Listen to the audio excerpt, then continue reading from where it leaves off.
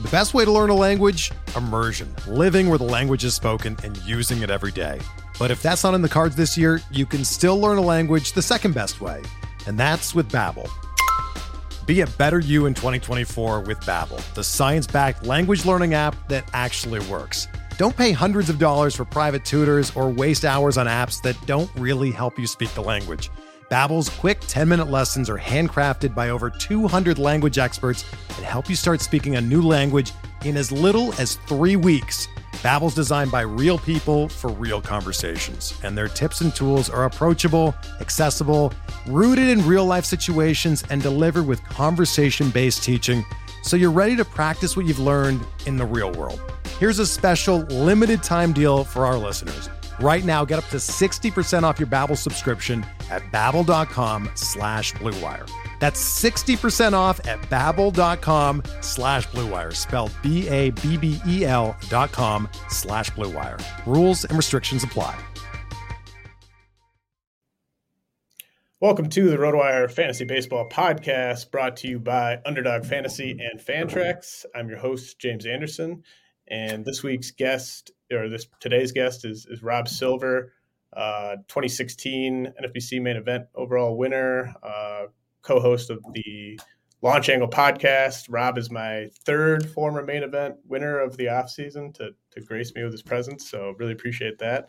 Rob, how are you doing? I'm doing well. I was excited to do this, James. We had a lot of fun last year, so this hopefully will live up to last year's pod. Yeah, that was a lot of fun last year, and I wanted to sort of start with starting pitching kind of near the top in general, just because I just kind of wanted to see where the conversation might go, because one of your best calls from last year's pod was kind of equating Justin Verlander to Max Scherzer. And if you followed Rob's advice on that one, you got a SP1 in the 6th round or whatever. So really good stuff. The guy who I keep focusing on, at least in the past few weeks, has been Carlos Rodon, just because I think it's interesting to me how the market seems to still be pretty skeptical on him relative to recent track record and projections. And I look at a lot of the starting pitchers going in the top 15, and I don't see a case for why Rodon is more risky than about half of them. And if every projection is saying this guy's a top 3 starting pitcher, and he's still got the 9th ADP in recent DCs among starting pitchers, I'm just kind of curious on your take as to, why should we be still concerned about Rodon's durability, especially relative to some of these other guys? I mean, what's the case for not taking Rodon as a top pitcher? James, when you sent me the outline and I saw the Rodon section, I cursed under my breath, because I don't lie on podcasts. I would never lie just because I like somebody or don't like somebody. And I bet a bunch of people are about to curse us. So I think there's a pretty clear top 4 in starting pitching this year. The two that everybody thinks are, I think Burns and Cole are 1, 2, both because of track record as well as ridiculous skills. Despite Cole's home run issues last year, he's still ridiculously good. And then the other two who are not consensus is I have Rodon number 3 and I have Strider number 4, and I think you can flip them around. I think you can flip all 4 of those around and make an argument. Depends how much you how you want to weight innings, how you like. You can make a case for all 4. But I absolutely agree. I think Carlos Rodon is skills wise every bit as good as every pitcher other than Jacob deGrom, who we'll talk about in a second. But he's right there. It's you are nitpicking when you're starting to split the differences between him and the other 3 guys on the list. So then it's a volume question. And I agree with the premise, which is there still injury risk with Rodon that's probably, if we're being honest, a little bit higher elevated than Cole or Burns? Certainly not higher than Strider. Is it overstated in terms of the projections for innings in the public projections that do love him? I think it probably is, assuming he's healthy in spring training. But you can make that caveat for every single starting pitcher. Obviously, it's dependent on them being healthy. So I absolutely have no problem taking Rodon as the third starting pitcher off the list. And I agree with you. So what else do I like about him? I love his context. So people say he's going to Yankee Stadium, he's going to the AL East. People have it in their mind because of the joke that Yankee Stadium is to one side in terms of home runs, that it's a Little League park. Statistically, that's not what Yankee Stadium is at all. So I think the AL East doesn't worry me. The home park doesn't worry me. As I talked about at First Pitch Arizona, I care about wins these days because when you have almost a third of the teams that are tanking and don't have starting pitchers that are going deep into games, I care deeply about pitcher wins. And the Yankees are a team, one of a handful of teams that really let their starters go deep into games and have a decent bullpen. So the context for him is great. And he showed last year in terms of he has the ability to pitch into games. He had more innings pitched per start than Woodruff, than Urias, than Gausman.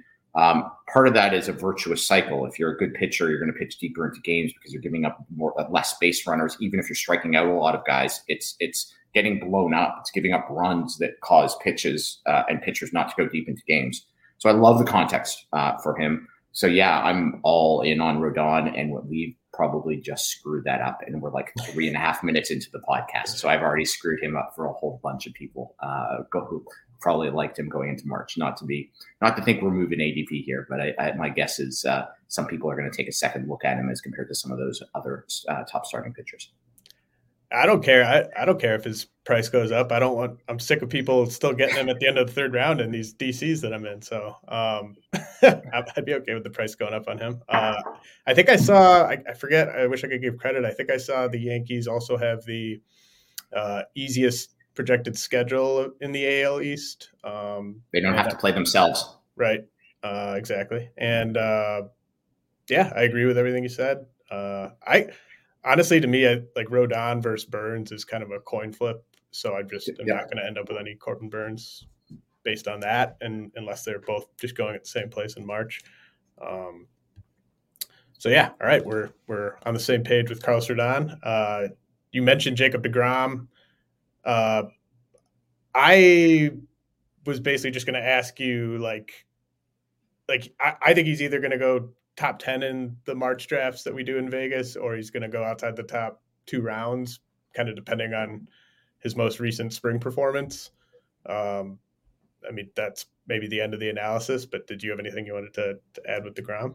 We are all junkies, James, and Jacob deGrom is the little baggie being waved in front of us. There is no scenario. Like it's like early Noah Syndergaard. There's no scenario he shows up at Rangers spring training and doesn't look awesome.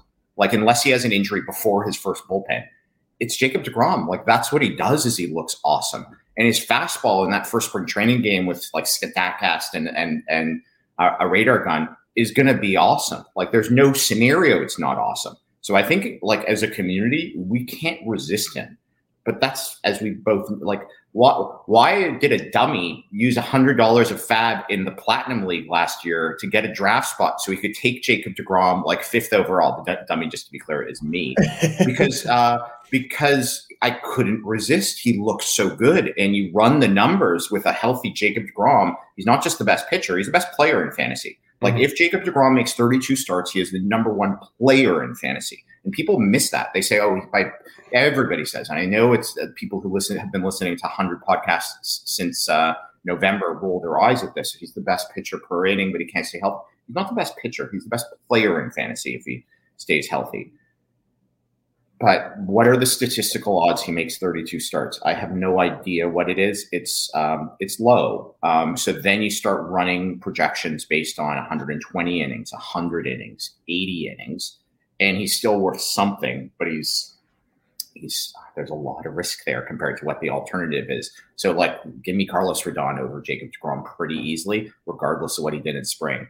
That being said, I'm a human. Like, you give me that baggie, I may not be able to resist come time we're in Vegas in March. Like, I'm just being honest with myself.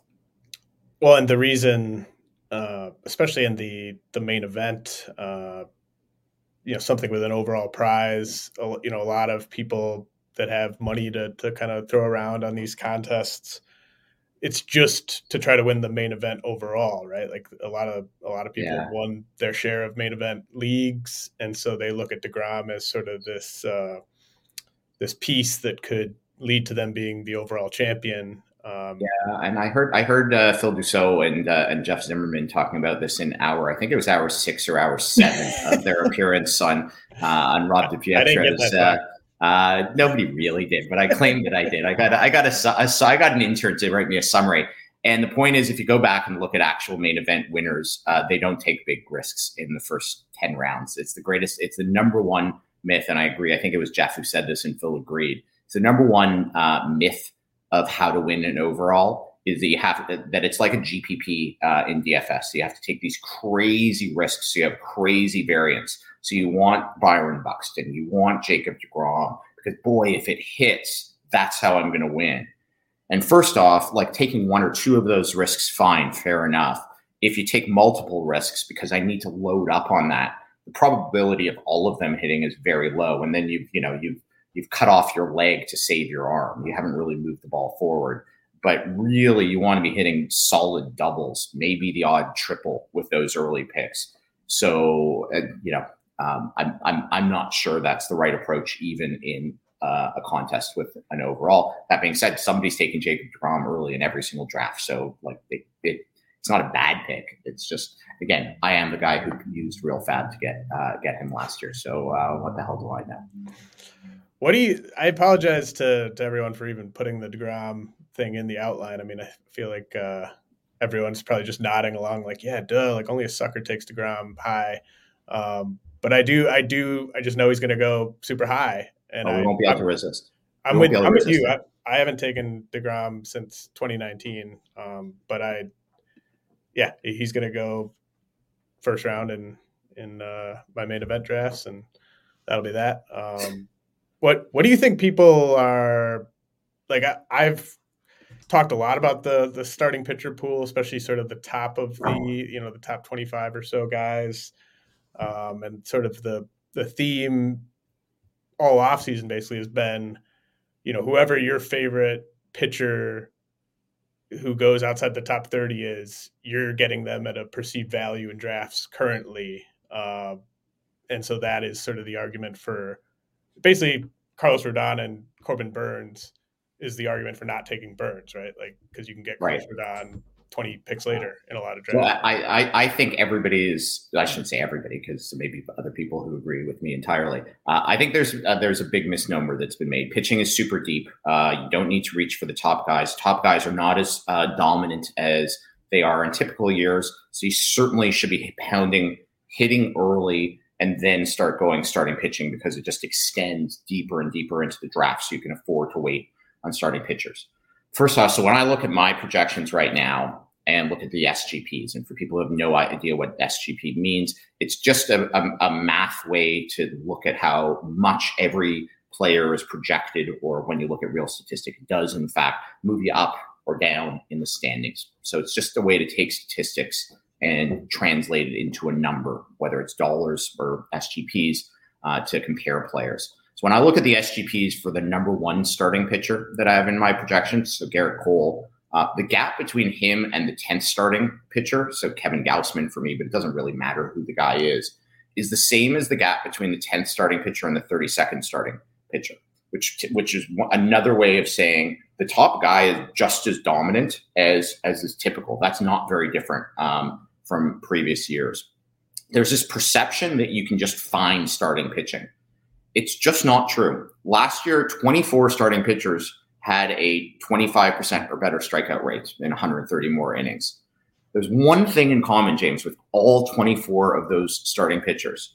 It's not their like swinging strike rate. It's not like the spin rate on their fastball. The only thing that I could find that all 24 of those starting pitchers had in common, they were all projected by Steamer, and it's not just Steamer, it's the projections that I had handy, for a 24% or better strikeout rate. Meaning if you weren't projected for a 24% or better strikeout rate, there was no chance you were getting a 25% or better strikeout rate last year. Not a single sleeper got to 25%. There's nobody who came out of nowhere last year to strike out 25% of the guys. Go the next tier down. 24 starting pitchers last year had between a 22 and a 24% strikeout rate. Of those 24 starting pitchers, 23 of the 24 were projected for over a 20% strikeout rate. So as a group, they were projected for a 23.5% strikeout rate. They got a 22.5% strikeout rate. You know, the one sleeper was who snuck out into the top 48 starting pitchers in strikeout rate? It was Merrill Kelly. Now, we all know Merrill Kelly had a good spring training, blah, blah, blah, blah, blah. That's the sleeper starting pitcher last year to get into basically the top 50 starting pitchers in strikeout rate. So if you think it's easy to just find guys out of anywhere, it's like it's not easy. But the third point I'd make is we all go into drafts with a list, especially come March, of 10, 15, 20 starting pitchers we want to get late after the 15th round in the 200s, maybe in the 300s. Here's the problem. We're all too darn smart. And we all go into drafts with the exact same 15 to 20 of the list. My list, your list, guy next to you in the drafts list, and the woman sitting next to him had basically the same guys that we're going to fill out our pitching staff by. It's a long way of saying, like, I think you need to pay for pitching. This notion that you can piece it together for free because it's so deep and it's everywhere, I don't think that's true. And I hope a lot of people stick with that because I don't think it's going to work out well for them. I think you can maybe wait a round extra to get your SP1 this year than in previous years. First off, wait until March because starting pitchers in the NFBC always have helium going into March because closers start coming down because you can fab saves. And number two, so what? So you've waited an extra round for your SP1. I don't think that really shifts things as much as people seem to be talking about them shifting things. Anyways, it's been a long time since I did a podcast, James. I had this rant through the winter inside of me, and I appreciate you letting me get this long rant out. I don't know if you agree with it, but there it is. Well, yeah, I don't really disagree with any of your points. What I sort of am referencing in terms of the depth is kind of what you touched on at the end there, where I think you can get a better, and I even believe this in March, I think you'll be able to get better starting pitchers in the third round than you could last year, and better starting pitchers in the fourth round than you could last year, and better starting pitchers in the fifth round than you could last year on the whole.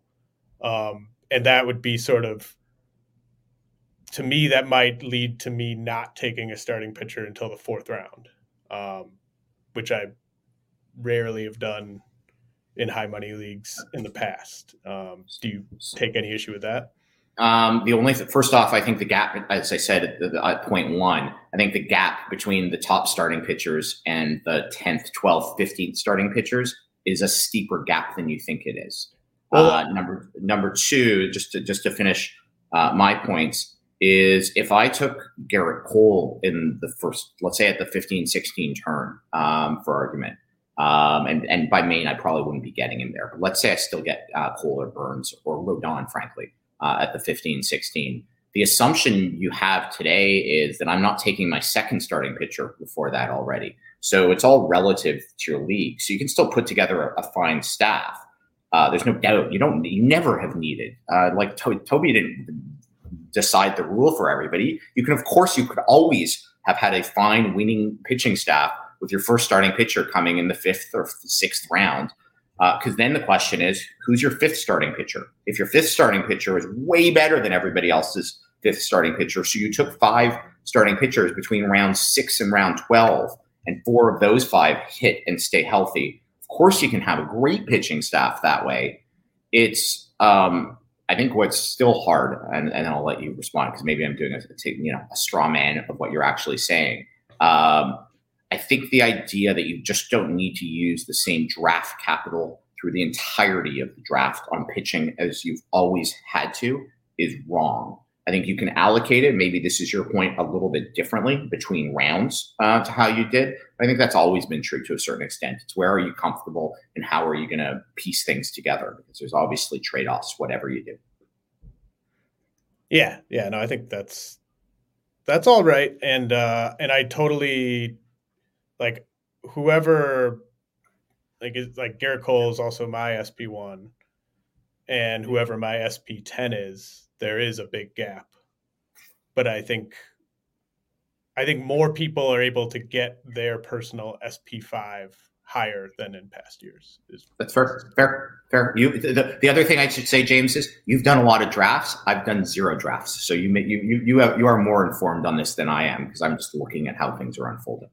But you are right about like I think I love like where Zach Gallen's going, and I love where Luis Castillo are going, but those guys aren't going to be going there, obviously. Not even close. So not even close. But in my online championship draft I'm doing tonight, they will be going later than I think they should. So yeah, fair. Okay. We're going to head to a message from our sponsors, and then we're going to come back, and Rob and I are going to compare where some players are going in drafts versus where some projection systems say they should be going, and see whether we side with the projections or the public. We're driven by the search for better. But when it comes to hiring, the best way to search for a candidate isn't to search at all. Don't search, match with Indeed. Indeed is your matching and hiring platform with over 350 million global monthly visitors, according to Indeed data, and a matching engine that helps you find quality candidates fast.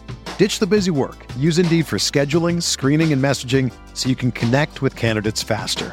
Leveraging over 140 million qualifications and preferences every day, Indeed's matching engine is constantly learning from your preferences, so the more you use Indeed, the better it gets. Join more than 3.5 million businesses worldwide that use Indeed to hire great talent fast. And listeners of this show will get a $75 sponsored job credit to get your jobs more visibility at Indeed.com/Blue Wire. Just go to Indeed.com/Blue Wire right now and support our show by saying that you heard about Indeed on this podcast. That's Indeed.com/Blue Wire. Terms and conditions apply. Need to hire? You need Indeed.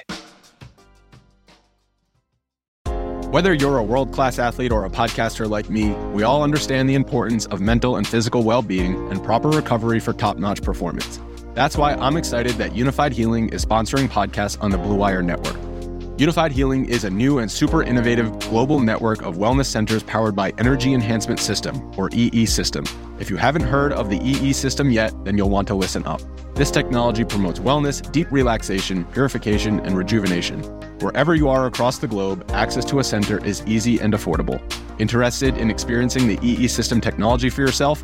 Go to unifiedhealing.com/Blue Wire to learn more and find a center near you. That's unified, UNIFYD, healing.com/Blue Wire. No material or testimonials on the Unified Healing website are intended to be viewed as medical advice or a substitute for professional medical advice, diagnosis, or treatment. Always seek the advice of your physician or other qualified healthcare provider with any questions you may have regarding a medical condition or treatment, and before undertaking a new healthcare regimen, including EE System. When you need mealtime inspiration, it's worth shopping Kroger, where you'll find over 30,000 mouth-watering choices that excite your inner foodie. And no matter what tasty choice you make, you'll enjoy our everyday low prices, plus extra ways to save, like digital coupons worth over $600 each week. You can also save up to $1 off per gallon at the pump with fuel points. More savings and more inspiring flavors make shopping Kroger worth it every time. Kroger, fresh for everyone. Fuel restrictions apply. The fantasy baseball season is underway, and there's no better place to play than Underdog Fantasy, the easiest place to play fantasy baseball. Right now, Underdog has MLB best ball tournaments live, including the Dinger, which has a $500K total prizes. In best ball, all you do is join a contest, draft your team, and that's it. There are no waivers, no trades, and no in-season management. Draft 20 rounds of players and get the best cumulative scores in your starting lineup. 3 pitchers, 3 infielders, 3 outfielders, and 1 flex each week of the regular season. Getting started is simple. Go to UnderdogFantasy.com, sign up with the promo code RWMLB, and not only will Underdog double your initial deposit up to $100, but you'll also get 6 months of our RotoWire subscription for free. Again, that's Underdog Fantasy, promo code RWMLB. Draft your 100K Dinger team today. Fantrax is the most customizable fantasy platform in the industry, offering the greatest fantasy experience for your dynasty, keeper, redraft, and best ball leagues.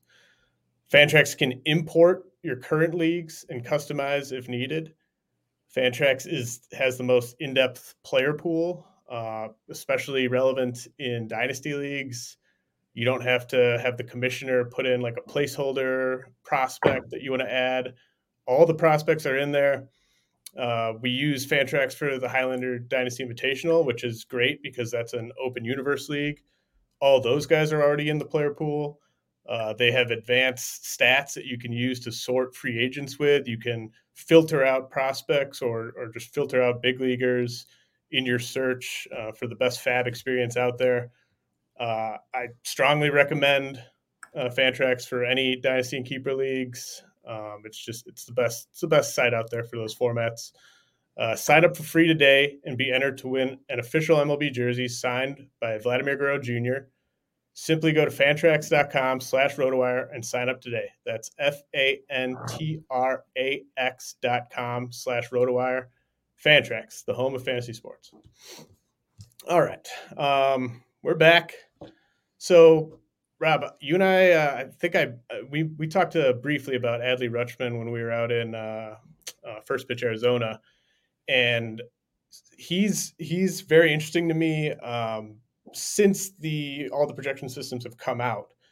I usually expect projection systems to be lower on players like Rutschman who are young and less proven. But I was a little surprised at just sort of how much lower they are than I am on him, or at least I was on him before all the projections came out.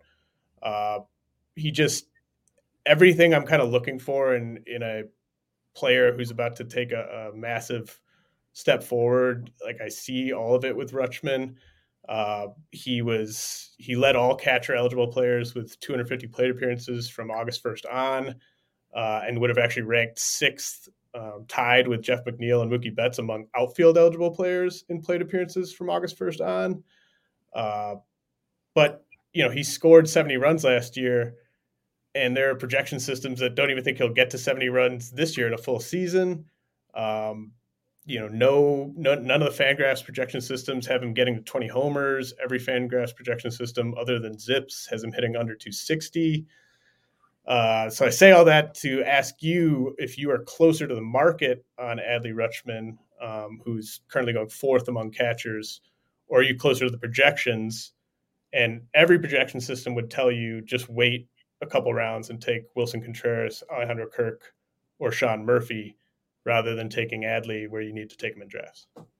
So if you take the projection systems and give Rutschman Buster Posey's peak playing time. So Buster Posey, it's a good analogy, right? Like a really good catcher, key to the team, important to the pitching staff. Like I think it's even if they're slightly different players, I don't think I didn't want to take Sal Perez because he's such an outlier in terms of like driving him into the ground.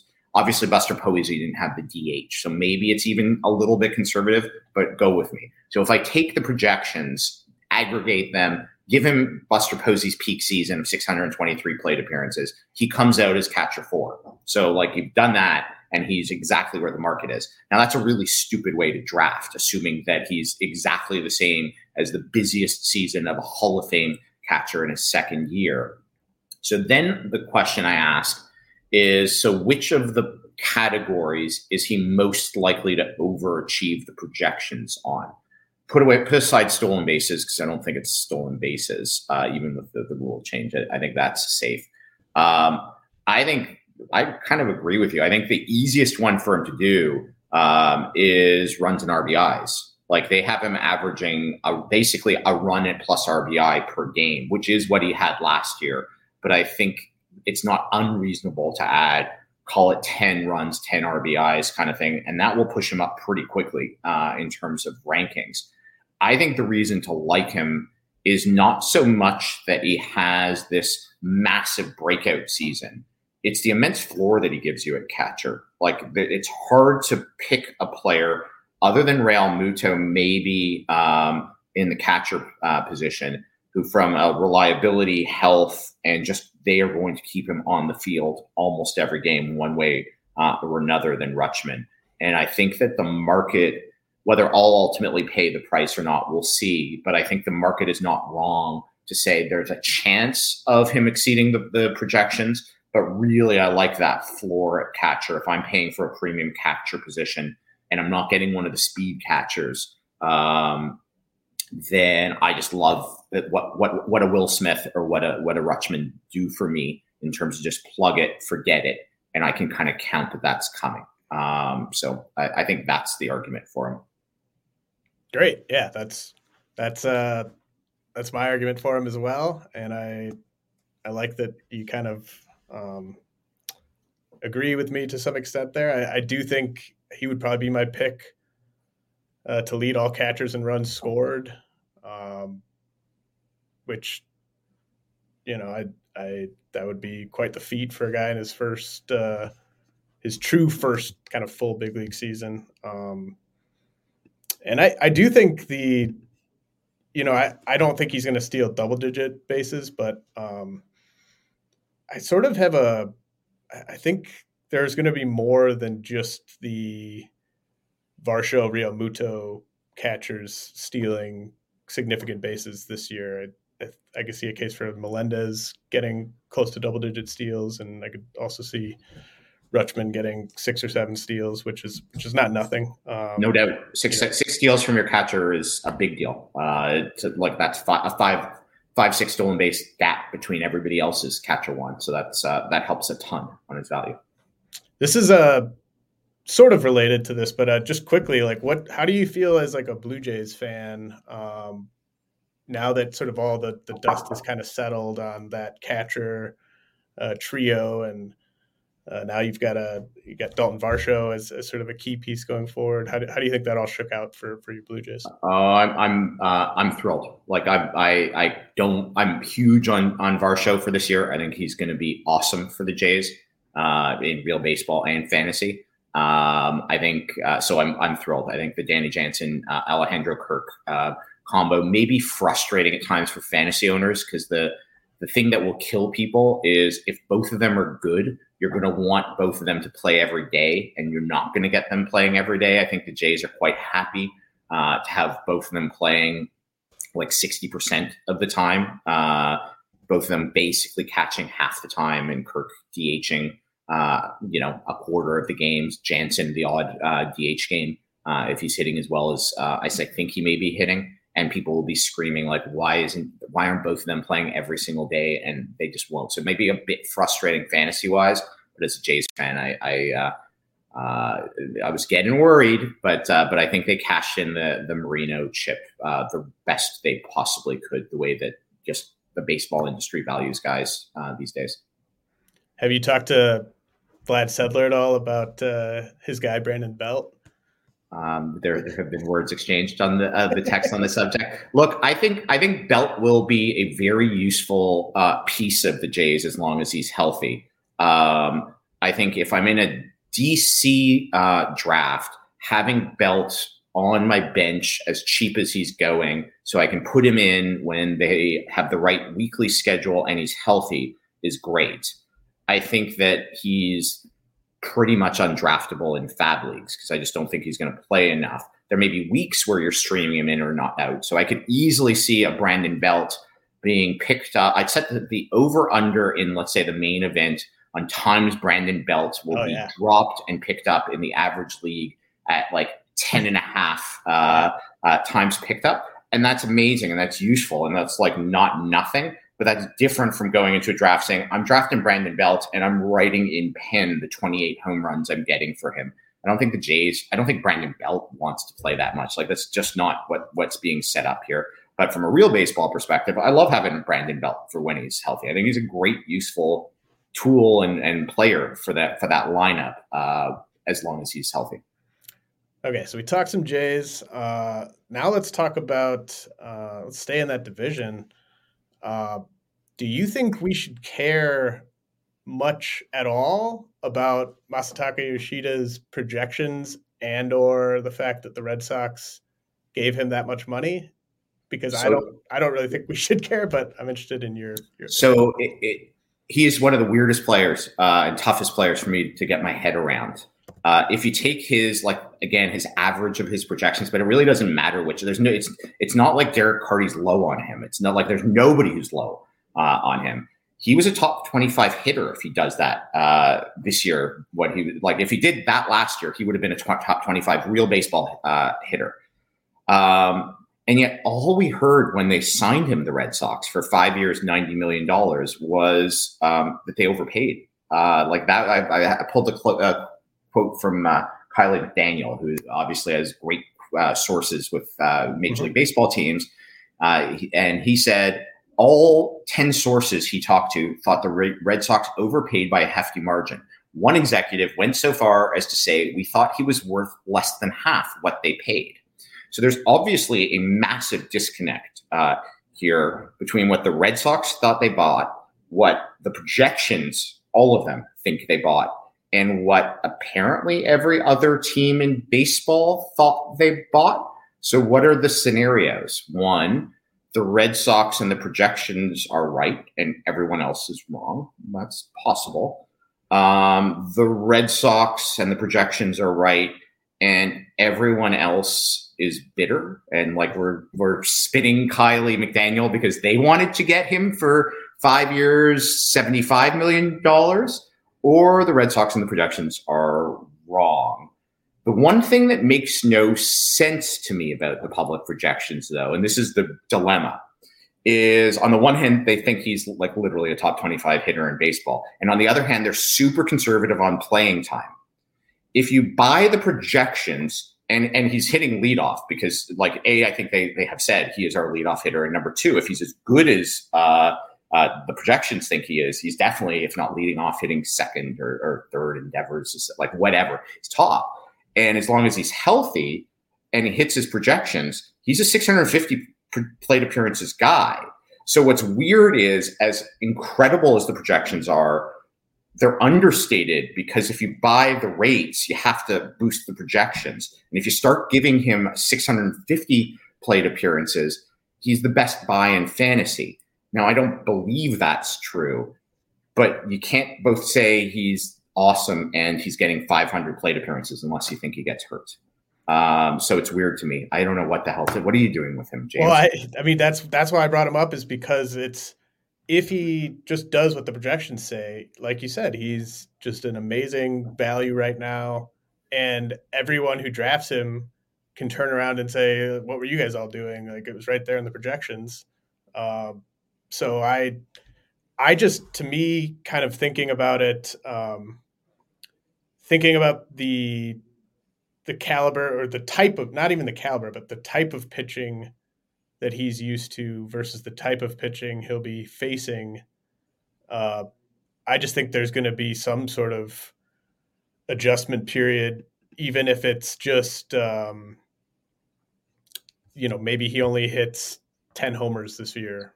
And then as he gets more accustomed to big league pitching, he's more of a 15 to 20 homer guy. But I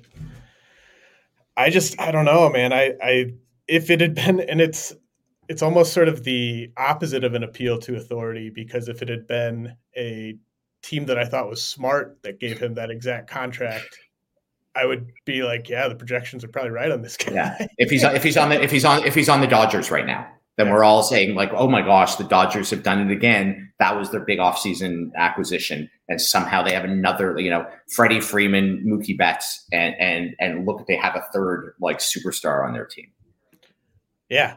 The only thing I'd say is his cost, if it stays where it is right now, is cheap enough. Mm-hmm. The projections can be quite wrong, and he's still a pretty good just volume play who's kind of filling up the stat.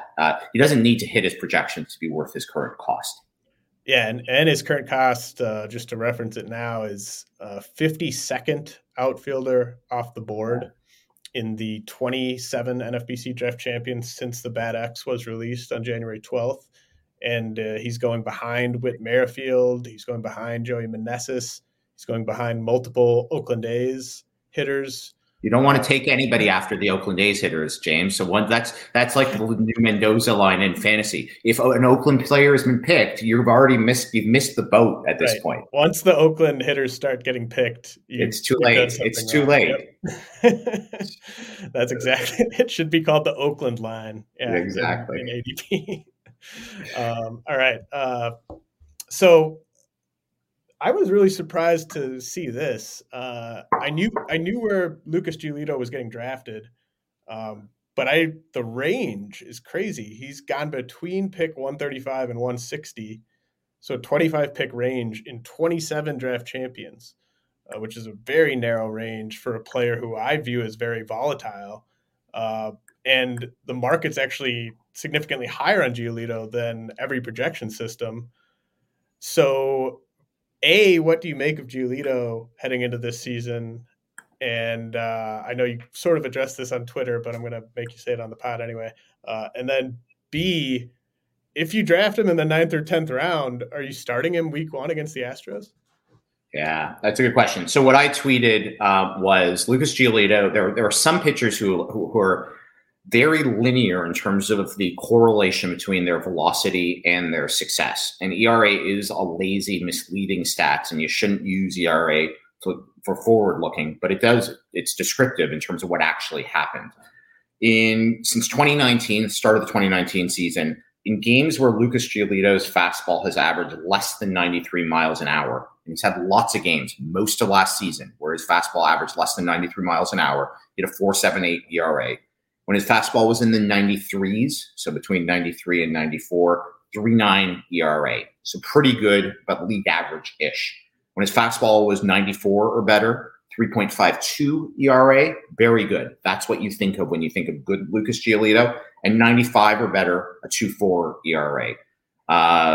Jeff Zimmerman tweeted out the swinging strike rates for his slider, and it was almost exactly the same. Slow slider, medium slider, fast slider, crappy swinging strike rate, pretty good swinging strike rate, great swinging strike rate. And the problem is, so the answer for most players would be, okay, so we'll see in spring training. We'll get numbers because there's enough Arizona parks that have StatCast. We'll have good numbers on Giolito, and therefore you'll have a sense. Are you getting good Lucas Giolito or are you getting bad Lucas Giolito? And we'll all adjust. The problem, of course, was the reason why so many of us got sucked in last spring training by Lucas Giolito. Casey Chaw took him in the second round of every single draft he was in, basically. Poor Casey. He was hitting 97. He came to spring training last year as just this horse Lucas Giolito, and he was killing it. And then it was gone. And you can say, well, but he got injured. There was an oblique injury or something. And so that's where the velocity went. And that's why he was he was basically unrosterable for most of last season, but it was the worst case scenario, right? It's Lucas Giolito. I can't just drop him. And his strikeout rate numbers are bad, but they're not that bad. So I have to keep holding him. And it never really got any better. There were glimpses at times of it getting better, but for the most part was pretty crappy. So the problem is I will be skeptical even if he shows up in spring training and is, sitting 95. He was hitting 97. He wasn't sitting 97. But even if he's sitting 95 in spring training, I just don't know that he can hold it for 6 months. But I don't think it's a bad bet where he's going that he will be able to hold it. So it is a true risk when you buy Lucas Giolito. And I think unlike a first or second round risk, in the 9th, 10th round, you could be getting a borderline SP1 there if it can both get back to where he needs to be velocity wise and hold it for at least most of 6 months. The problem is there are a whole bunch of starting pitchers going just before and just after Lucas Giolito who are at least 90% to my mind of Lucas Giolito. Maybe not quite the ceiling of Lucas Giolito, but pretty darn close to Lucas Giolito. What's the difference between Charlie Morton and Lucas Giolito if you assume both of them stay healthy for 6 months? They're pretty close. Will I acknowledge Lucas Giolito's ceiling is higher than Charlie Morton at this point career's ceiling? Yeah, probably. But their 50th percentile is their 50th percentile Charlie Morton is better. But you know what I'm saying? And I'm getting a bit of a discount, and I kind of have more faith in Charlie Morton than I do Lucas Giolito. I just picked him out at random. Pablo Lopez, injury risk too, but so is Lucas Giolito. He's going after Lucas Giolito. I love Drew Rasmussen, Jeffrey Springs. These are a lot of starting pitchers going right after him who are pretty good. And so I'm not sure I'll take the risk on Lucas Giolito being good because I know what bad Lucas Giolito is last year. He was unusable. Yeah, and I had Giolito in a couple leagues last year, and I mean the key was to just sort of cut your losses sooner than later, and he didn't kill you if you did that, because you can still kind of make that up, but he also probably prevented you from getting super high level outcomes, especially in anything with an overall. I just was sort of thinking about it as like, I draft Lucas Giolito. What he does in those first 3 or 4 starts, it's going to start playing head games. Unless it just goes great, it's going to start playing head games with you, because he has the Astros, the first lineup period. Then he has Pittsburgh. And so you might think, well, I'll sit him against the Astros, and then I'll plug him in against the Pirates. And then it'll be off to the races from there. But then what if like the Pirates get to him in that second start? Are you just benching him no matter who he's facing in that third start? And so I just think it's going to be a volatile type of pick where you should at least sort of think about how you would react as the person that drafts him if he gets off to a slow start, and whether you want to even deal with that. I don't think it's an unreasonable rule, James, to say if I will not use a starting pitcher in the first week because of his matchup, I shouldn't take him in the first 10 rounds, maybe with an asterisk unless he's going to Colorado. Sure. But even then, I think it's a pretty good like litmus test. How much faith do you have in him? If your answer is I cannot start him against Houston and like sleep that week, so I have to bench him against Houston, then I think your answer should be, if I'm giving you free advice, which is unless you're one of your advertisers, what you've paid for this podcast, I think that the answer is take one of the other starting pitchers or somebody else around him. If you think, I have enough faith in him that I'll start him against Houston and see how it goes, then the value could be there, and it could be tremendous. Like, look, if he goes 7 innings, strikes out 10, and gives up 1 run against Houston, you're waking up for week 2 saying, I probably just drafted an SP1, SP2 in the 10th round. That's how overall main events are won. It's not taking Jacob deGrom in the first round. It's getting Lucas Giolito in the 10th round, and he returns first round value. Like, that's how you win the main overall. Yeah, that's Now, personally, I would not start him against Houston, so I'm probably not taking him. So that's just me. Would you start Lance Lynn against Houston? If I drafted Lance Lynn, I would. Yeah, I mean, Lance Lynn's going a little bit of like half a round ahead of Giolito, and I would take Lance Lynn over Giolito. Lance Lynn finished the year really strong too. Like, Lance Lynn had a great second half. He was back to being a pretty good, solid pitcher. Okay, so I wanted to ask you about Yandy Diaz. Yandy Diaz. And part of the reason why I wanted to ask you about it, I was just sort of thinking the other day, kind of is there a 7% chance Yandy Diaz shows up this year with an idea of how to get the ball in the air? And then if he does that, then what's his ceiling? But kind of there's such a gap between the projection systems and the ADP that it's almost more he doesn't even need to make an adjustment to be a good pick where he's going. 25th third baseman off the board in recent DCs, projected as a top 13 third baseman by BATX, ATC, and Steamer. So I guess just simply, are the projections too high, or is the public too low, or is it just a more kind of boring answer if it's somewhere in the middle? All of the above. I mean, let's look at Yandy Diaz. Like, he doesn't run. I don't think that's going to change. He has never, ever hit home runs. Like, this isn't a 2-year, like I keep banging the ball into the ground. He has, over the last 12 years, 4,820 plate appearances. That's from like Cuban League baseball to the majors. In 4,820 plate appearances, which is a lot. Like, that's a decent sample size, including like Cuba. 72 home runs. That works out to 9 home runs per 600 plate appearances, with a career high of the 14 he hit 2 years ago in Tampa. But James, me using 600 plate appearances for Yandy Diaz, that's absurd. He's never hit 600 plate appearances. The highest he's ever got is 558 last year, which sure feels like his ceiling in Tampa, just the way they use things. And to be clear, Yandy Diaz is a really good real baseball player. So it's like they're not going to – I think that if he's healthy, like 558, the band around that is pretty narrow. But he's not somebody who's getting the rare Tampa exception of getting to 650. Like, so 550 is his maximum. So the argument for him being way better is two things, like StatCast. Yes, StatCast. He's awesome. If for your StatCast league, he's awesome. Like if you're playing in a league where barrels are a category, he's awesome. And two, that he changes, that finally in his 13th year, he becomes somebody he isn't. And there are small signs, and I know the Yandy stands, or whatever we call the Yandy bros, like the people who are true believers in Yandy Diaz, and they're out there, believe like he's on the verge of a breakout. I'm not sure I see that. But as you suggested, like for his cost, you really don't need him to do anything approaching a breakout. Like he just needs to keep doing what he's doing. And he's a tremendous buy for people who approach drafts as, like, think about it as an auction. I spent $3 on him. He returned $7. I just made a $4 profit.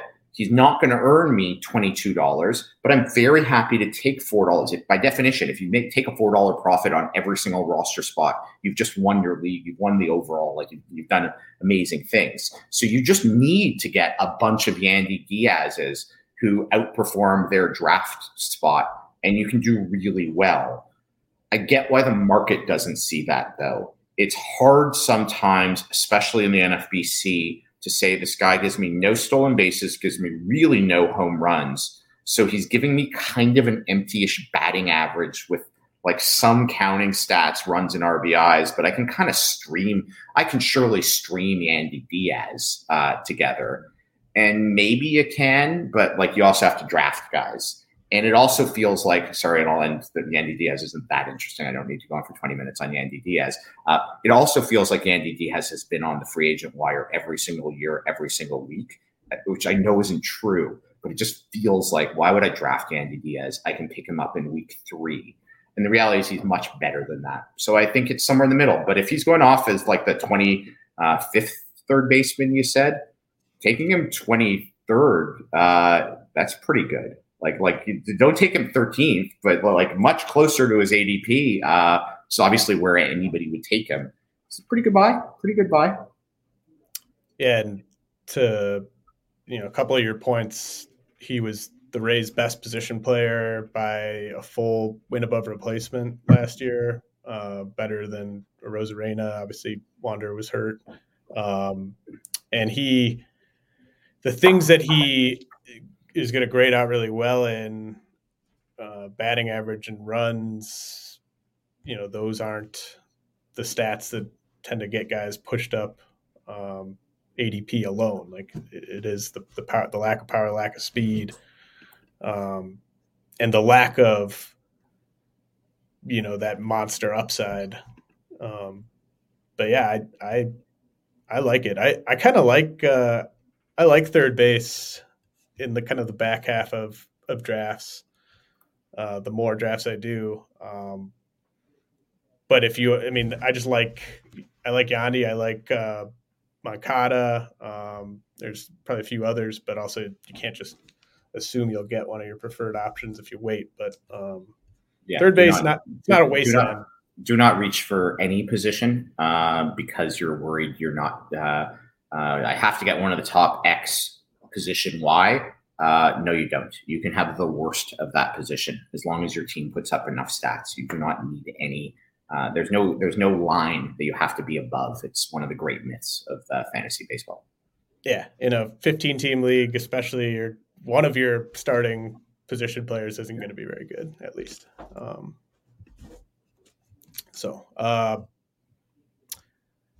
Here's a fun question. I was going to tailor this question around a specific player, but I thought it'd be more fun to see if we came up with the same player or a similar player. So the question is, who will be this year's Byron Buxton And by that, I mean goes much higher, like kind of inexplicably goes much higher in those late March drafts, sort of out of nowhere, than he was going the whole drafting season leading up to then. Because I mean, obviously you were there. There was just sort of a Byron Buxton buzz going through the conference room on that Saturday in Vegas for the main event of just sort of where'd he go in this draft? Where'd he go in that draft? Because all of a sudden people showed up to Vegas and decided Buxton was going to be their ticket to the main event title. But who is a player that could be this year's Buxton, where all of a sudden we show up to those Vegas drafts and he's just going way higher than he was before then? Easy call for me. So it'll be freaky if we landed on the same guy. Corbin Carroll. I think Corbin Carroll is going to go, if he shows up and is as sexy at spring training and is going to play every single day. They're not platooning him. They're obviously not sending him down to manage his service time. I could see, I don't think there's any ceiling on how high Corbin Carroll. I don't think he's literally going to go in the first round this year, but I think Corbin Carroll will be nowhere near where he is. And he's obviously already going pretty early, but I think he's going to be much, much earlier. I think people will have dreams of Julio in their mind and they will pay up. And then the next day, when people see what the new min price is, they will go even higher. And then the next day they will go even higher. And he could easily be a solid second round pick by Vegas, which sounds crazy. But here we are. Yeah, that's a really good call. You're probably right. I think it's probably more likely to be your guy than my guy. And I feel very comfortable taking Carroll high, and it's sort of been an ADP game for me in these drafts. So I'll be fascinated to see where Carroll goes and how he does in spring training leading up to that. Will definitely play a role. My guy also sort of hinges on what he does in the spring, and he happens to be going one pick behind Carroll in ADP of those recent draft champions I've been citing, and that's O'Neal Cruz. Oh yeah. Just you know how this goes. You know how the highlights of O'Neal Cruz in spring training are going to go, and he's 27 plate appearances in. He's only struck out 2 times. He's fixed things. Right. He'll have a strikeout rate in the low 20s or whatever, and by far the biggest exit velocity of anyone in Grapefruit League play, and maybe he's running wild on the bases, and that could be interesting. The similarity between the two of them is, and they're both obviously crazy talented and both potential first round players. So I'm not. It sounds like I'm poo-pooing either of them. I know we have a PG podcaster, so I'll use poo. I'm allowed to say poo-poo on the RotoWire. Oh, you can say whatever you want. But both of those picks, if they have helium, and I think O'Neal Cruz is a great call. But Corbin Carroll or O'Neal Cruz, it's FOMO. It's like, I can't miss out on these guys. I have to get them, and it doesn't matter what I have to do. I have to get them on my team. Like I don't want to look stupid by missing out on this. And in life, in business, and in fantasy baseball, decisions being driven by FOMO almost always are wrong. Like you make so many poor decisions when that is what's driving your decision making, which again is not a knock on either player. Both players are tremendous players with potential flaws, just to be clear. Corbin Carroll's power may not be quite there yet. Everybody says, of course, he's going to hit 20. May not. And O'Neal Cruz, everybody knows what the downside is. But I absolutely can see the FOMO in March driving people towards crazy things they don't think they're going to want to do right now. Luckily, we're too smart to fall for that change, right? Yeah. Not us. Not us. Those other dummies who are coming to the NFBC main, they may do it, but not us. Let's see who these suckers are going to reach for. Yeah, exactly. We'll collect our cash. All of the money. Okay, so this final question before we get to 20th round ADP, I was going to ask you if Oswald Peraza might be this year's Jeremy Pena, but you thought of another shortstop prospect who I've always sort of thought was sort of a light version of Oswald Peraza. And so I think it's just kind of perfect that we were both sort of thinking of this year's Jeremy Pena and came up with two very similar shortstop prospects. And your guys, Maikel Garcia, much less fame and fanfare, especially lately. I know Peraza sort of seems to be kind of a hot name out there. But I think it's still, Peraza's going higher than Pena was last year, but he's still not going that high. And Garcia probably fits the Pena comp a bit better, just in the sense that he's going really late right now. Mm-hmm. So why don't you sort of start with Garcia and sort of what you find appealing? Look, people come to this podcast, James, to get my take on prospects. That's why most people are tuning in right now. And for those who don't know, I was very high on Pena, higher than James last year. James, who knows prospects and studies prospects, me, who does not. And Pena last year was this year's Jonathan India. As of today, Maikel Garcia, for those who don't know who he is, he's a middle infielder on Kansas City.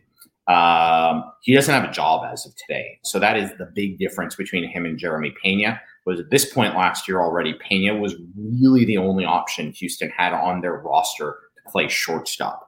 That's not the case with Peraza. Obviously, there's my understanding is there's a decent prospect on the Yankees who also could play shortstop this year. And it's certainly not the case with Garcia. So the similarities, he has a very good glove. So he's a good fielding infielder. That's one of the things I liked about Jeremy Pena was his glove could carry him even if the bat took a little bit of time. He probably has more speed than Pena has, probably has a little bit less power. So one of the questions about Garcia was, does he hit for enough power? His power is starting to develop in the minors. He just had a really good Winter League campaign in Venezuela this year. I don't know if he was the MVP, but he had a really good Winter League where he was hitting for a little bit of power. Last year, he went 11 home runs, 39 stolen bases across all levels. So he has serious speed. He is the better version of Adalberto Mondesi. Like he is what people close their eyes and thought Mondesi was going to be. He's that without like the giant warts that Mondesi had. How does he get his playing time? Well, Hunter Dozier is their third baseman right now. I just don't believe that this team that's going nowhere is going to give 600 plate appearances to Hunter Dozier. So maybe Witt moves back to third base and Garcia plays shortstop. Massey is their second baseman. Maybe it's Garcia who's their second baseman. They have like two pylons in the outfield right now. So like there's a lot of different paths to Garcia coming out of spring training. And he's the kind of guy like Pena, and then I'll stop, who's like an electric guy that you can tell all the other players really like. So I think if he gets a bit of momentum and starts playing well in spring training, it's not crazy for me that he breaks camp with a starting job. If he does that, then I think like a 10-25 season, he has a good enough like hit tool that I think 250 is reasonable. But like 10-25, 250 from a free player is pretty good. Like that'll play for you in your fantasy league. So that's my pick. Because there's easy ones, right? Like Vaughn Grissom is easy. Ezequiel Tovar is easy. Even Bryce Terang. Like there's a lot of middle infielders who kind of fit this profile with various costs right now. So I haven't landed on my actual Jeremy Pena because I need to know who has jobs. Mm-hmm. But there are a lot of candidates this year. Like it's a good year for that kind of profile of a bit of power, a bit of speed out of young middle infielders.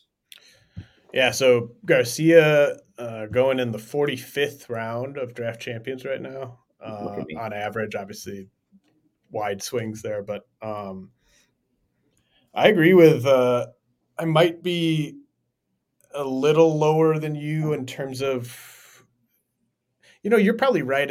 Like 10 homers is or 15 is probably you can hope for that and accept that it might be a little lower than that, especially in that park. I think 25 steals is totally reasonable if the plate appearances are there. And I definitely agree with you. Hunter Dozier and Michael Massey shouldn't be blocking anyone, especially someone who is a good defensive shortstop who can hit a little. So I buy it. That he's not going to go he's not going to be as valuable as Jeremy Pena was this year, but he's he's a really good value where he's going, or he could be a really good value where he's going. To be clear, Jeremy Pena was not going to be as valuable as Jonathan India last year either. So you never know what's going to happen with these kids, James. Well, I would like to know, because I think, yeah, I mean, you're right. And yeah, I mean, Jonathan India last year was sort of what I thought Jonathan India would be 2 years ago. But by the way, if we want to talk about players' projections are getting wrong, I think Jeremy Pena projections are getting wrong. I think they're way too conservative on him. Just look at his numbers before the injury, after he came back too soon from the injury, and then in September, October, and the playoffs, and it's a tale of 3 seasons. And you never want to go too far with that and try to break up the season to tell a story that happens to agree with your pre-existing biases. But I feel quite confident that next year we're going to look back on the projections for Jeremy Pena and say they were way too conservative on him. Yeah, no, I agree with you about Pena. And on Peraza, I would pretty much echo a lot of the traits you were talking about with Garcia.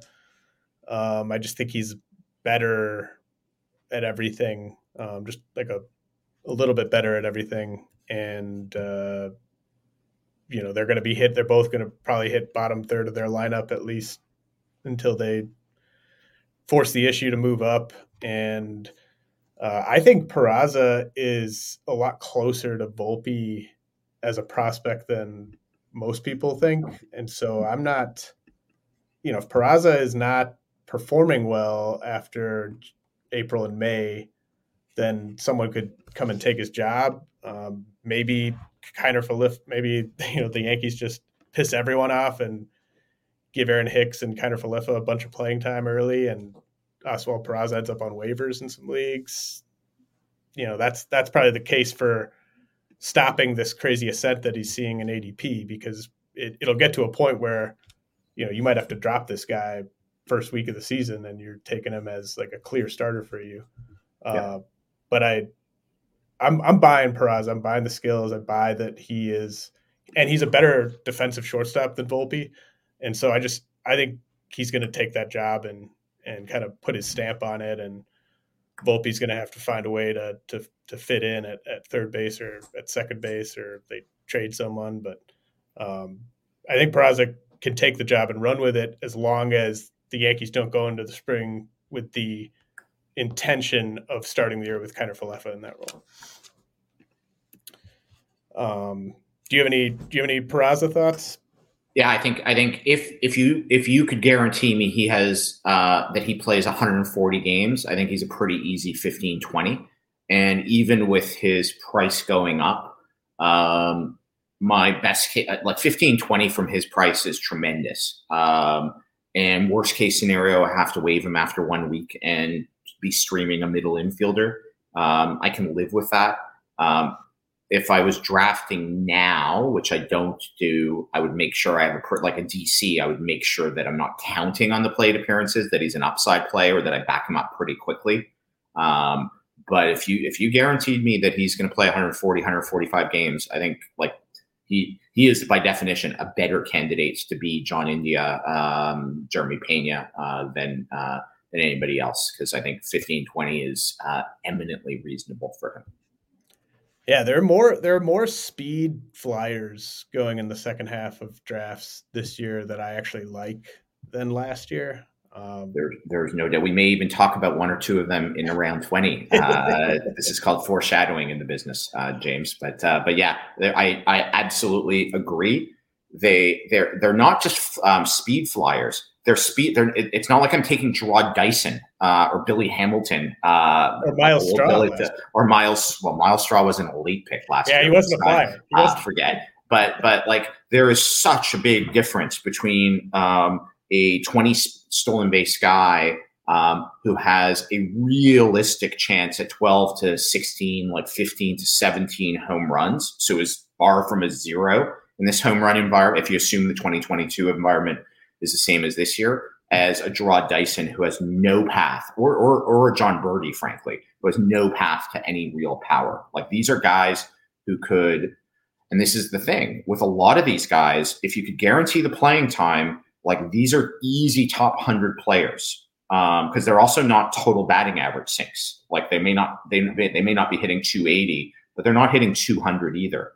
Well, that's the definition of 5 category guy, even if they're hitting 7th or 8th in the lineup. Not ideal, but you can live with a couple of guys late like that. Yeah. Is since I brought Myles Straw up, and that was another one of your great calls from last year's pod, does Jake McCarthy fit under that OPS rule?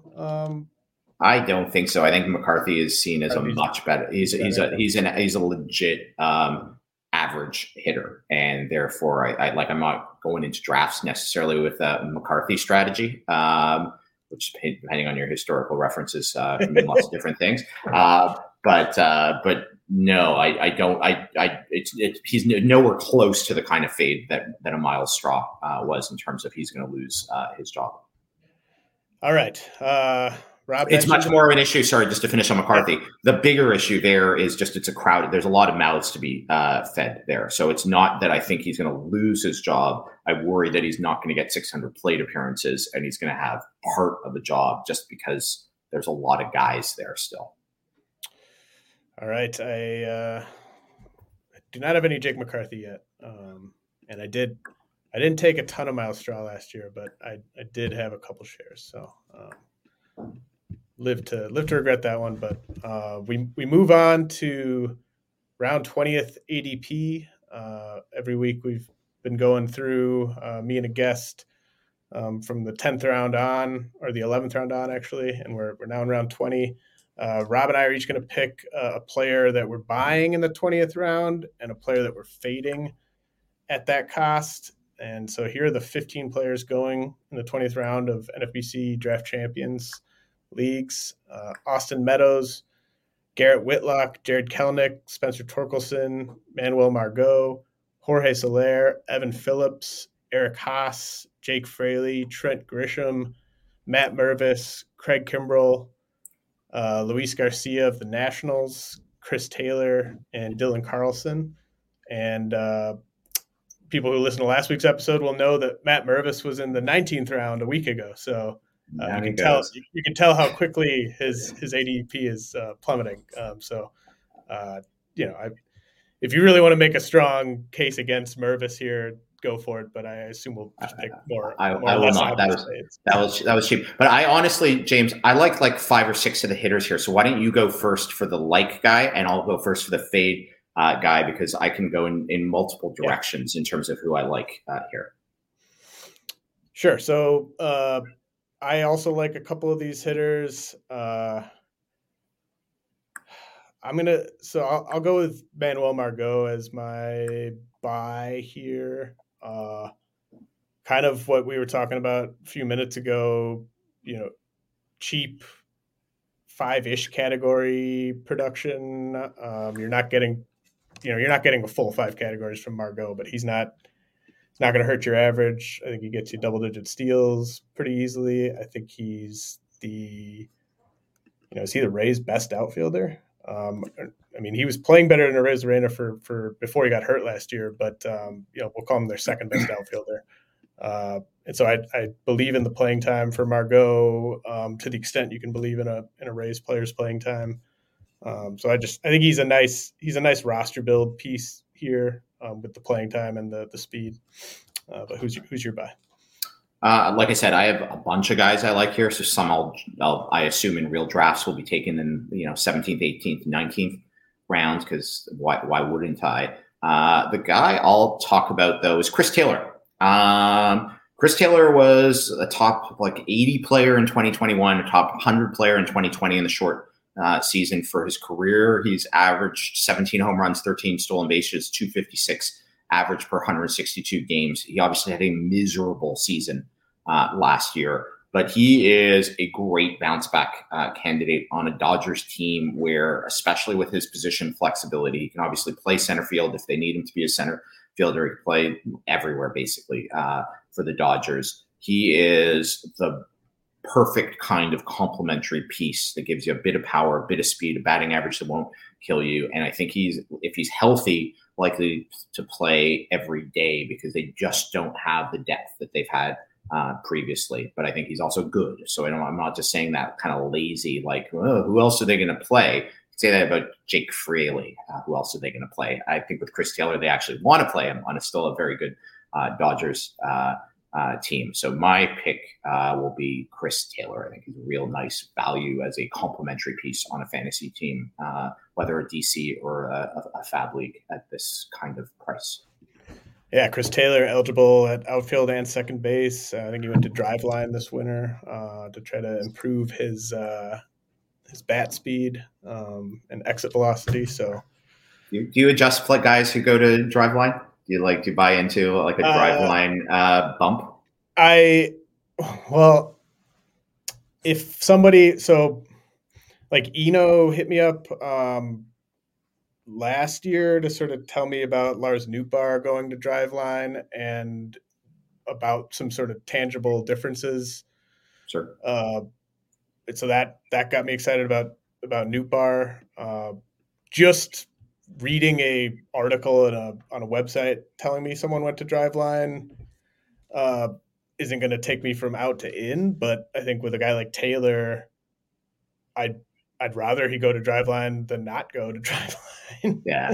It's interesting. I saw some quotes about him talking about going to Driveline, and it was all framed in the way of him being like the anti-analytics doing advanced stuff, and going to Driveline shows he has an open mind and is willing to adjust. I'm not sure that's true. It would be fascinating to see a study. Like if you could get a definitive list of everybody who's gone to Driveline over the last decade, look at their like steamer projection and see if to what extent guys exceed their projected WOBA or fall short of it, or if it's just a random distribution and it's no different from the general population. Anyways, I like him regardless of how he worked out this offseason.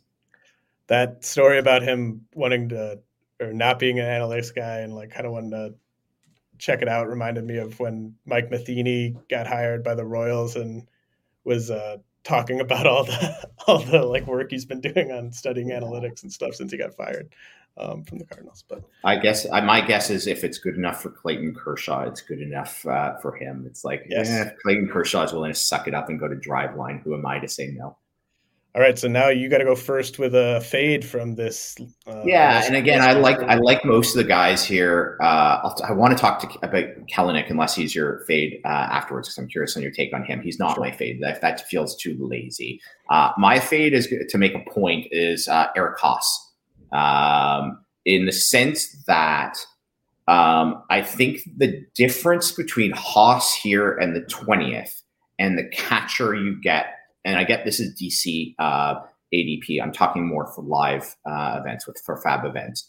And the catcher you get for free in the 29th to 30th round isn't enough to give up on the player that I can get on a young who I'm not getting in the 30th round.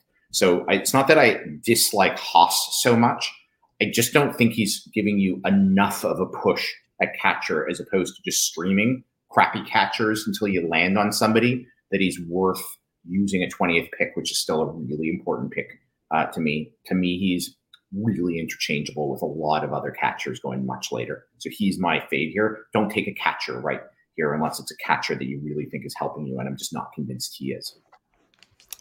Yeah, no, I think Haas would have been my fade too. 100% agree with everything you said. I'll pivot over to Nationals Luis Garcia here.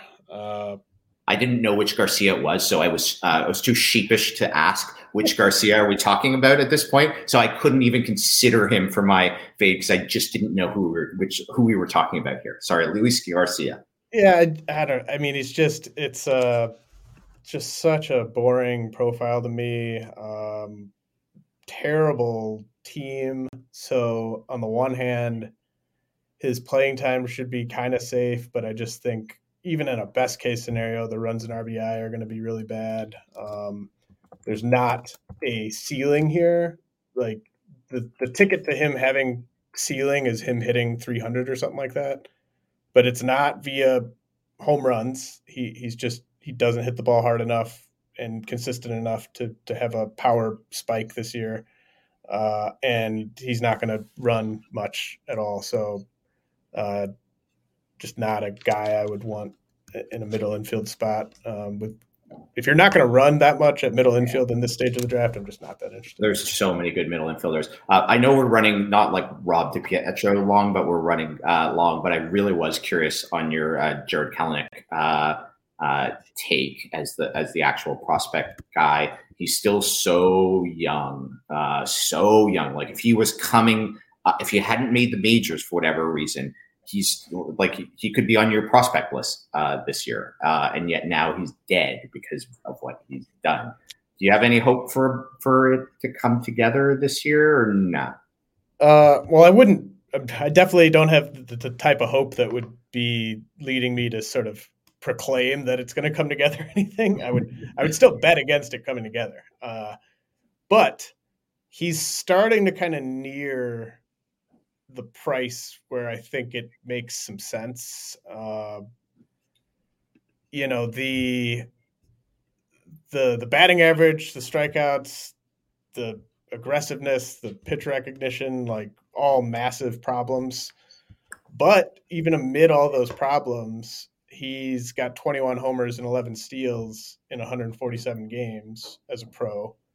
So that's with him being a terrible player, and he's still got that power and speed. So I think if he's going kind of in the mid 300s, I think he's worth picking at this point. In this range, like I don't see myself taking Kelenic over Margot or Jorge Soler or even Jake Fraley or Chris Taylor. So like he's not quite going so late that I would end up with him, but I might take him over like Dylan Carlson. So an interesting Jarred Kelenic stat, because he does have the 21 home runs and 11 stolen bases, which if you told me Jarred Kelenic was going to get that in 2023, that's pretty good. So there have been 5,487 players in baseball history who have had at least 550 career plate appearances, according to Fangraphs. There may be some old-timey 1800s players that aren't in the Fangraphs database, but Fangraphs has 5,487 players with at least 550 plate appearance. Jarred Kelenic, which Jarred Kelenic is obviously one of them, he currently ranks as the 103rd worst BABIP of the 5,487 players. That's 1.9th percentile. Said positively, 98.1% of players have a higher BABIP than Kelenic. So Kelenic has both been horrendous to start his career. He's also been extremely unlucky. If you give Kelenic a league average BABIP, which was 290 last year, his batting average goes from 168 to 214. So that's not good enough. Like that doesn't work for us, 214. But at least if it's 214, his batting average right now instead of 168, if you assume all the BABIP is luck, he's fast enough. Like I don't think there's any real reason to think it's not mostly luck. 214, then you're like, wow, if you can just reduce the strikeout rate by like 3-4%, suddenly he's like a 230 hitter, and suddenly he's within range. So I'm not trying to be pro Kelenic, but I do think you also have to appreciate that he's been terrible. There's been some positives, and he's been really unlucky. I just thought that was interesting. Yeah, and I, Trent Grisham's a guy going in this round, and I think over the exact same amount of plate appearances, I think those guys would put up very similar lines, and I might even take Kelenic for more power, maybe Grisham a bit more speed, but obviously you feel better about Grisham's playing time, at least early in the year. And there's talk that Kelenic, if you take Kelenic, I think you should expect him to strong side platoon early in the year, at least. They do have some guys they like to play against lefties in the outfield. So, I was, from being completely out on him last year, I know you were as well. He's starting to drop to the point where he's kind of back on my radar. I think the other reality, if you're drafting Kelenic, is he's a 2 for 23 with 9 strikeouts away from being in the minors again. Like they're not. They're no. But I'm being realistic. Is the Mariners are too competitive right now to let him work it out at the majors. I think it would not surprise me if he has a bad spring that he starts in the minors. I don't think they're going to let him work it out anymore. I think he has to. He has nothing to prove, but at the same time, he hasn't proven anything at the majors. So I also think his downside is he's Joe Adell, and he's just not good enough right now to play in the majors, for better or for worse. Yep. Definitely possible. So let's end on that happy note there, James. I really appreciate you coming on, Rob. Can't wait to get some beers in the Mirage here in about 6 weeks. Sure. It's gonna be a blast. Why don't you tell people about the podcast that's getting started? Yeah, like Rob DiPietro came onto your podcast last week, announced to the world that he's our new host, and Jeff and I had really no choice at that point to accept the fact that it's reality. No, we're back tomorrow, so we're recording right now. For those listening to the pod down the road, we're recording on Wednesday. We are recording the first launch angle of 2023 with Rob DiPietro hosting us on Thursday. So check wherever. If you're subscribed to the launch angle, you are already subscribed to the new launch angle. If you have not subscribed to the launch angle, check us out. It'll be a lot of fun. Thanks so and much, it will not be 6 hour pods. We have 2 hour gaps. So Rob's going to really have to adjust his style for us. And I know we've gone pretty long now. So I'm a bit of a hypocrite. And I know I spoke for like 92% of the time here, but we're going to keep it tight once we go to launch. Like, I got it all out of my system today, so tomorrow I have nothing left. Oh man, I'm so thankful that you took so much time and shared so many good thoughts, and just love chatting with you whenever I can. So hopefully see you here in about a month and a half, and cannot wait, my friend, for sure. Well. Thanks, buddy. All right, I'll be back next week with another guest, and the pod continues on. We're back to 5 days a week, so stay tuned for more RotoWire Fantasy Baseball podcasts brought to you by Underdog Fantasy and Fantrax.